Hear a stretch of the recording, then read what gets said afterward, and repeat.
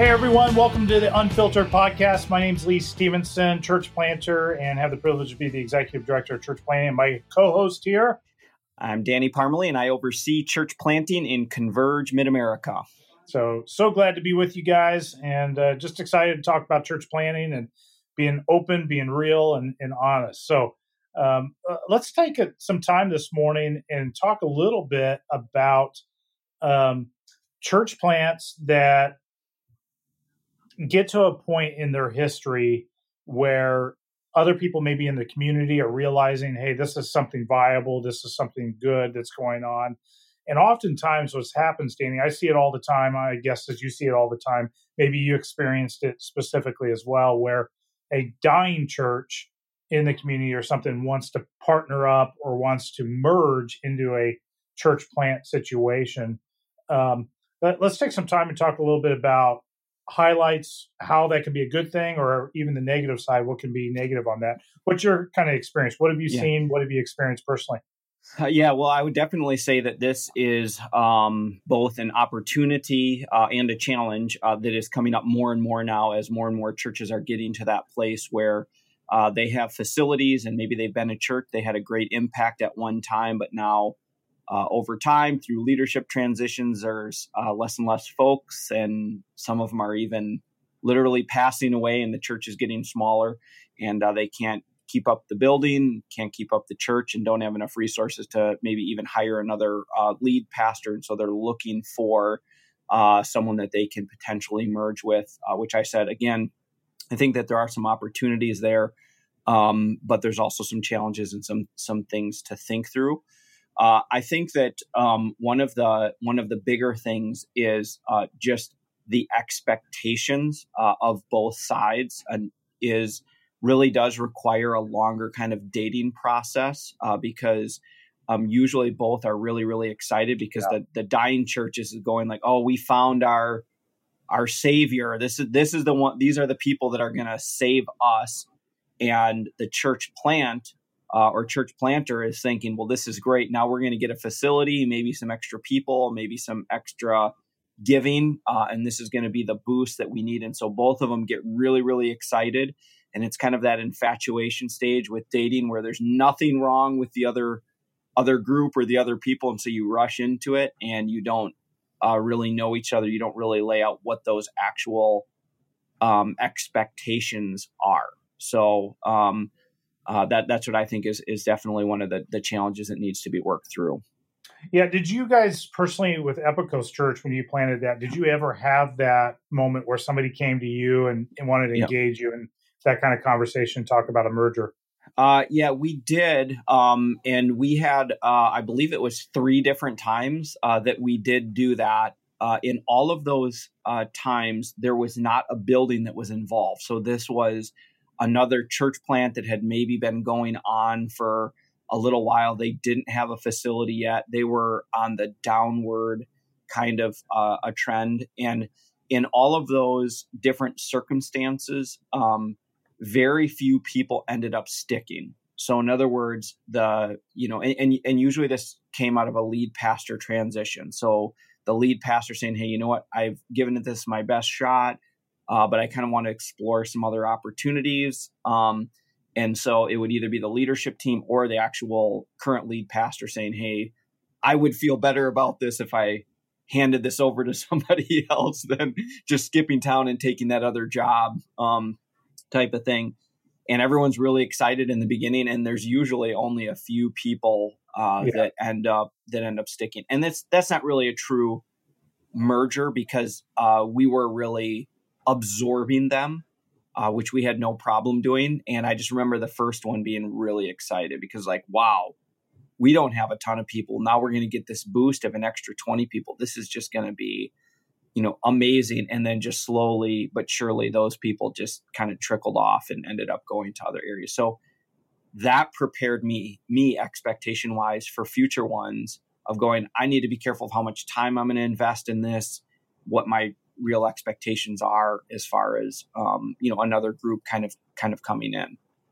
No, I think that's wise. And I personally hate the word merger because it comes with it with some preconceived ideas and expectations just in the terminology itself, where the dying church thinks, hey, we can hold on to who we are and our identity and continue to do what we're doing because now we've got this other base that's going to keep us, surviving for another, decade or whatever it may be. Yeah. The carrot that oftentimes, like you mentioned, gets dangled in front of the church planter is the building itself. And it's like, oh, you mean we don't have to set up and tear down in the movie theater or a school anymore? Like we can actually have a facility. And I think there's a couple of things that oftentimes get dismissed too quickly that need to really be considered. Now, number one, it could be a God thing. Like God may be in that, and he may be actually creating this opportunity for these two churches to come together and combine efforts to be a better blessing in the community. I've seen that happen. I've seen it work very well. But I would say those are situations that are rare. I think, number one, the church plant has very, very written down clear expectations, what pieces get carried over and what pieces don't. And I oftentimes coach guys through, if you're looking at a merger, I think it's better to talk about it as more of a takeover. Like you will cease to exist. Your identity is, like you use the word absorbed, is going to be absorbed into our culture, our vision. There's a different way we're going to do things. And you're more than happy to be a part of this. We're excited to be, but the vision in which your church started, we want to carry on. But the reality is it's not happening right now. So there has to be changes for that to be rebirthed. Yeah. And then one of the things that I would mention as far as that numbers are important. So when you have a church plant, and let's say you're at 40 to 60 people, maybe even up to 80 people, and there's another church plant, and they, maybe they're saying, hey, we want to merge with you, and they're 30 to 40, but they kind of like the direction and whatever the circumstances are. They could drop their name. They would have no leadership on the team. But if you have an influx of 30 to 40 people, what you can't script out and write out is the cultural stuff that is brought into it.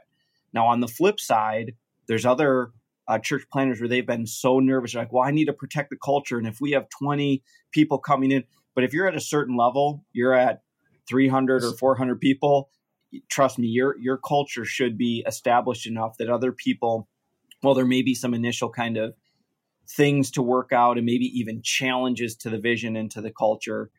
When you have that, that amount of mass, that amount of people, you shouldn't worry about that as much. But when you are smaller, you can keep the same name, and no, you don't put anybody on leadership team. But I'll tell you what, leadership and culture, even without titles, at that kind of ratio in smaller numbers will have an effect. Yes. Yeah. I oftentimes use the illustration. It's kind of like a rock being thrown in a pool of water. A rock gets thrown in a small puddle, the ripple effect's huge. Yeah. But a rock getting thrown into a large pond, the ripples are hardly noticeable. Yeah. And so the same thing's kind of true when it comes to the local church. I know for us, when we planted the first time in Arizona, we ended up moving into a situation where we actually took over a facility of a dying church. Now, the benefit for us was that the dying church had ceased to exist. They just had taken the remaining members, created a trusteeship to kind of oversee the facility, and then wanted to rent the facility out to a church that was actually doing something. That required some navigation and some political, working as well to navigate that well. But we were able to honor the vision of the existing church and carry that into our church. We invited all those people, say, hey, you're more than welcome to come, but you need to know, like, this is how we're going to do things. We're not going to do it this way. And there were pain points. There was, so-and-so made this and so-and-so made this, and it's hanging on the wall, or it's, and what are you guys going to do with that? And I said, yeah, we're going to get rid of it. So if you want it, take it now, because otherwise it's going to get thrown in the dumpster.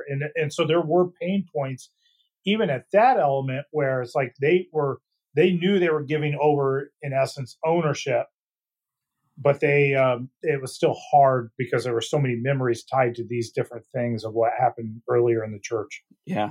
And I think what you said before is really important, that God can work in these situations. It could be just a huge God thing. I think that early on in the conversation, as the lead pastor, planter, what you want to be at least discerning in the beginning is, are they giving up the building for a missional move, or do they have that agenda where they're trying to just say, we want to keep this thing going for another decade. And sometimes, honestly, that their expectations, they want to be buried in that church. They have always set and imagine their funeral service. And so as if you build that relationship enough to be able, like, if this is really what you're looking for, we can have this arranged, obviously you don't want to be that morbid in your discussions, but figuring out what is it that they're really wanting. And if you discover that they are doing this out of a missional move, then you do whatever you can to just help that relationship to move in that direction. And celebrate their heart. Celebrate and figure out, we talk about legacy kind of planting or legacy gifting, where they're honored in that and can really be celebrated in that. However, on the flip side, if you do begin to discover that they have another agenda, then as much as you want that building, just you've got to press into it. You've got to ask the tough questions. You got to be really clear about what you will and won't do and what that means. So. And I would encourage you as a planter, if that's the kind of situation you're in, like, you do need to do your homework, get the numbers. You don't want to absorb somebody else's major load of debt. Right. And so it's one thing if a church is buried and they're dying simply because they overbuilt. Mm-hmm. And so now they're looking for somebody to come in that can help bridge that gap. Or, if the building's paid for and there's no debt connected to the merger, it's a much easier situation to be able to navigate. Yeah. The one other thing too with buildings, I think I've mentioned this in the past, is that we were renting from an older church, an older building that was, built in the latter 1800s and was, of course, totally paid off. And there was discussions about them, gifting us the building or selling us the building. And then when they did decide to close, realized they didn't actually own the building. So going along with that homework part of it is to figure out who actually owns it. In this case, it was the denomination that owned it, not the congregation. So they had no say in whether it was sold or not, or in this case, how much it was sold for or given away. And so that kind of really, that was a lesson learned there, so that that you're talking to the correct people when those types of decisions. And then not only debt, but if there's other things with it. So if the city has, construction things against it, or saying, hey, you have to fix this whole brick facade, and they're looking at some $300,000 fix that they know that they can't afford. So that's why they're looking to merge with someone, because that literally passes that off really as a liability instead of passing it off as an asset. Yeah. And that's one of the things that it kind of bit us when we moved into our facility as a tenant, and then we eventually purchased it 14 months later. There were certain things that were said to us about, oh yeah, this is the relationship, this is expectations. But then when we went to the city and found out what city requirements and city code were, it was totally different than what had been previously said. And so, for instance, we found out like space became an issue. We outgrew our space that we had purchased very quickly. And we wanted to even add portables or do something just to, create a little bit of margin, a little bit of breathing room for the church. And we found out we couldn't do anything to the outside of our facility without having to first do roadway improvements, which meant we had to add a sidewalk. We had to have an entire another lane to the road that was in front of the church, including a turn lane, which totaled would have been about $250,000 that we would have invest in roadway and landscaping before we could ever actually put anything on our facility. Yeah. And it always seems, as you get into some of these discussions, that it seems weird as Christians to get everything in writing, like, oh, there's some sort of distrust there. But I really do see it as a way of stewardship and setting expectations. And I do mean that for both sides. And so as much stuff, it doesn't matter what conversations are had, can't rely just on a handshake. You have to make sure that the people that are speaking to stuff are the ones that actually have the authority to do that. And then also, though, figuring out who is really in charge. Is it that lead pastor? Because sometimes the lead pastor is on their way out or they're retiring. And really, it's the board who makes all of the decisions. Or it really is the lead pastor and the board has no, so you have to figure out, or it's the one big giver or the old lady in the church who's, father built the church. You have to figure out who's really making these decisions. Who are the power brokers? Yeah. Who are the power brokers, and to just, to take it slow and be willing to ask a lot of questions and to rehash things over and over and make sure that you're not getting into something that is actually a negative and not a positive. No, I think that's well said. The other thing with mergers that I think it'd be good for us to chat a little bit about, Danny, is even if you're in a portable situation, I've seen this happen where a church wants to merge in with you. They don't have a facility, but they expect that the fact you're going to absorb their staff or you're going to find a place for their lead pastor on your staff. What do you think about that kind of as a negotiating tool? Yeah. So obviously it can be once again, it can be an opportunity if they are at that self-sustaining point, and it depends on if it's being viewed as a merger or absorbing. Because a true merger, you would be, you'd be blending leadership, and you're going to have to figure out on both sides. Oh, we have 2 paid worship leaders now, and at a 250 person church, we can't, we don't need that. So those are the things that need to get negotiated out in the beginning. Or if it's not really a merger and there is one that is in kind of the primary position, that has to be very clear to be, all right, you may be bringing your people, but we're going to be making these hiring decisions. I would say to wait on some of that, because anytime there's a change, anytime there's a shift, they may have 100 people and their giving could be $100,000 a year. When you make that shift, 50 people could come and their giving of those units would be $50,000 instead of $100,000. Yeah. And so if all of a sudden you promised, all these different staff that they would, be able to stay on, that it's just not sustainable to do that. Yeah, well said. And I think too, one of the challenges with that is, for instance, if you have 2 lead pastors, one lead pastor saying, "Hey, I'll take the associate role. I'll come in under that." There has to be a real clear conversation of talking about, who's really the lead pastor of your people. So your people are coming in, they're following you, but now I'm going to be the lead pastor in this situation. And can you support that? Because people will still naturally view them as, well, they're my leader. Right. And so that it can create sideways energy very easy if those conversations aren't clarified ahead of time. Yeah, I think that takes a very, very special lead pastor and planter to take that second position and to actually operate in that second position. It does not mean it's impossible, but more often than not, when someone says they'll be in the second position, it's really hard to let go of that. And even if it means they're not preaching, they get paid less, their title's associate pastor. When you're, again, numbers of people, let's say it's, your church plant's at 100 and the merging church plant is at 80, the influence that pastor has, which can be leveraged hugely. Like I said, humble pastor comes in and is able to really operate in there and not to be subversive, can be phenomenal, can be amazing. But if it's not, then you just went from a church merger to a church plant / church split, however you want to look at that, or how well it's received by the people. Yeah, well said. Yeah, I think the biggest thing, both of us, if we were giving you a word of advice in an emerging situation, is get clarity. Mm-hmm. It's get things worked out, talk them out, write them out before you go into this too quickly.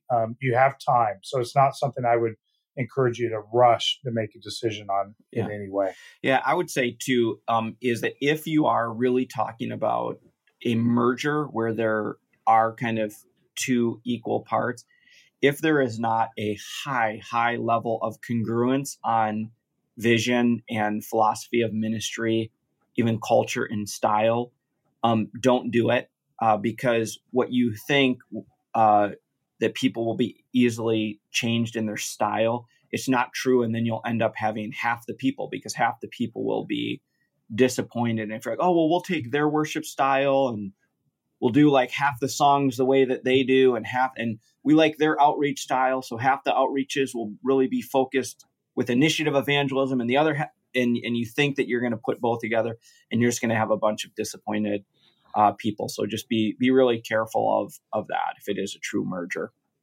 Yeah, well said. Well said. Well, guys, it's been Unfiltered, just real church planning conversations. So glad you were with us. Till next time, keep it real.